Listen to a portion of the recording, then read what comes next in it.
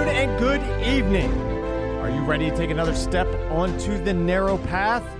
Welcome back. This is a journey to the Narrow Gate podcast. I'm your host, George William Pazlowski, and let's go for a walk. Welcome back. Today, a reading from the Holy Gospel according to Mark, chapter 8, verses 11 through 13. The Pharisees came forward and began to argue with Jesus, seeking from him a sign from heaven to test him. He sighed from the depth of his spirit and said, "Why does this generation seek a sign?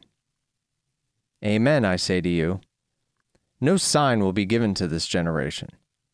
Then he left them, got into the boat again, and went off to the other shore. The Gospel of the Lord. Why is seeking a sign so bad? There was a time in my life where I wanted a sign from God that I was on the right track inside of my life. I was desperate, lost, and confused. So much so, I started to pray for the ears to hear and the eyes to see. I didn't doubt God's existence, but I doubted my ability to be tuned into his directions.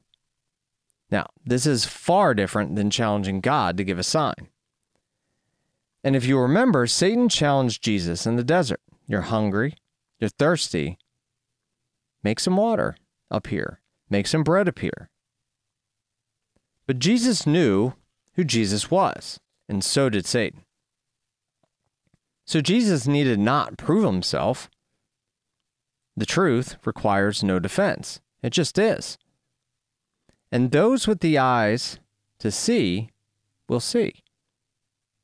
And those with ears will hear. No proof of God or Jesus Christ or the Holy Spirit will ever be enough for a doubter. And this is why Jesus will never be a sales pitch. Jesus is love. Jesus is to be experienced in your heart, soul, and eventually with our feeble minds. There is no sign that can be given that is better or bigger than an expression of love. This sign would eventually be a staple of our life, yet few think about it or see it for what it is. Jesus nailed to the cross. Today, we see crosses everywhere. Yet each time we see it, do we really think of the true and loving sacrifice Jesus made for us? The man of flesh, pierced for our salvation? The one who gave his life to save mine and yours, to give us a fighting chance to be with him for eternity. To know love is to lose love.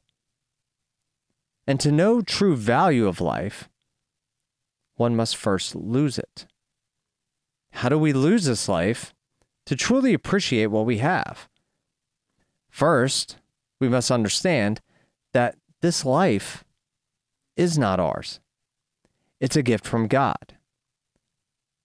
Whether it's your life or the life of the one you love, it can be gone in a split second without notice or warning.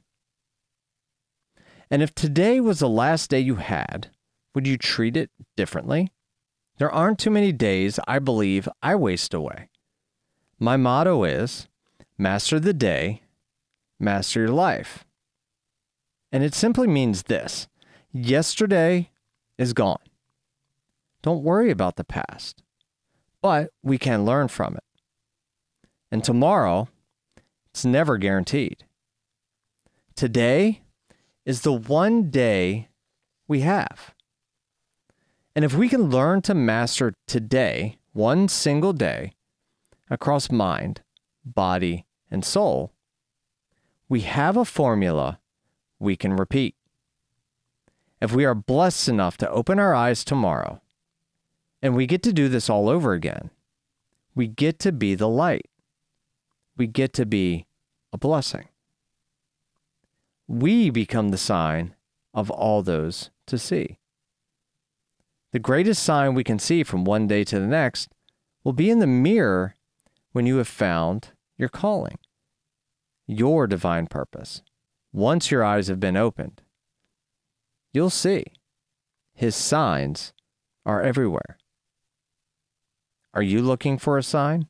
What can you do to be a loving sign of Christ in the life of others? And how can you master the day? I'm praying for you, and I'm asking for prayers for all of us here at Narrow Gate Ministries. And we're wishing you nothing but love, light, and truth. Thank you for listening to our Dad's podcast, A Journey to the Narrow Gate. And if you want to keep receiving the Word of God daily, Please follow or subscribe and leave a review. keep listening because God is working all things for good. We love you and we are praying for you.